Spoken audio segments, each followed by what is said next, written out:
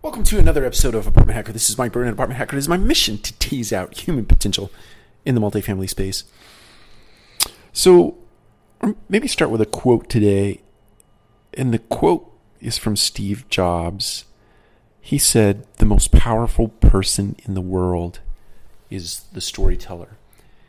And I think that is so true, especially as it relates to the multifamily space. It's true in every space, but I think in the multifamily space, we have this opportunity, especially in the B market, the demographic that we serve in the B space, B plus space, maybe the A minus space, certainly so in the C space. But the point is, I think that the people that we work with and around, and the people who work for us, in addition to the residents, the customer that we serve, many times people are in this demographic one life event away from being wiped out.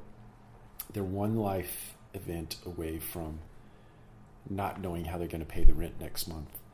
I think it was somebody said to me last week. I was visiting with somebody who was creating a tool to assist people in dire circumstances, or what would be considered dire circumstances.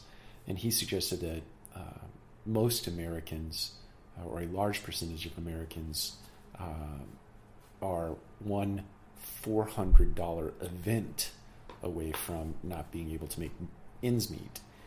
And so I think, getting back to the point of storytelling, I think that there is certainly an opportunity in the multifamily space because we serve people in these scenarios, in these situations, to do some very compelling things as an organization. I know at Radco we have internally something called Radco Cares, and it's a fund that we have set up that allows us the opportunity to take care of individuals within the organization who might have an event that they certainly couldn't fund themselves, or might potentially put them out of business, so to speak. A story comes to mind where, when Puerto Rico was hit by the hurricane recently, or not recently, but some bit of time ago, wiped out power to the island. We had an employee, a team member down in San Antonio, who had a daughter who was on the island.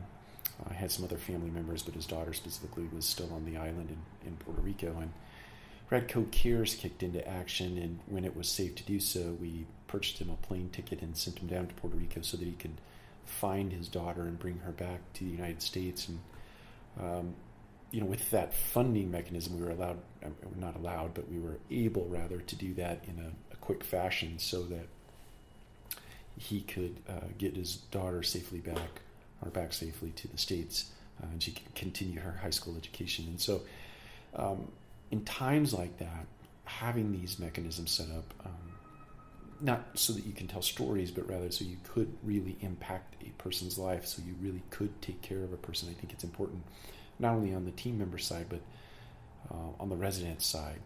Are there vendor partners out in the marketplace that lend well to assisting residents in times of need? And it doesn't necessarily just have to be money to pay rent. It can be any sort of life help, if you will, life coaching, life assistance.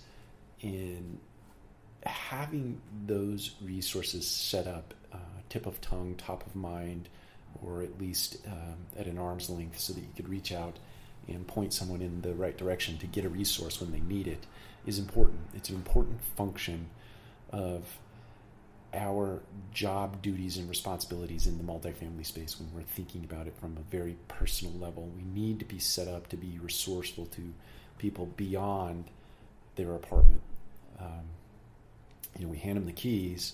We certainly want to maintain a good, safe, clean place for people to live and to be, to experience, but we need to think more deeply and think more further about how we can assist people beyond the apartment, beyond the community, how we can bring or bridge the resources that a community has to offer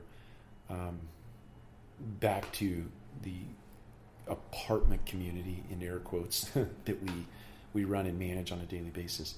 I think as we start to extend ourselves into people's lives to the extent it makes sense, and to where it means where it can be safely done, so we should. So my encouragement to you is that if you don't have resources set up to help people who are one life event away from being wiped out, get those things set up in your organization. Take care. We'll talk to you again soon.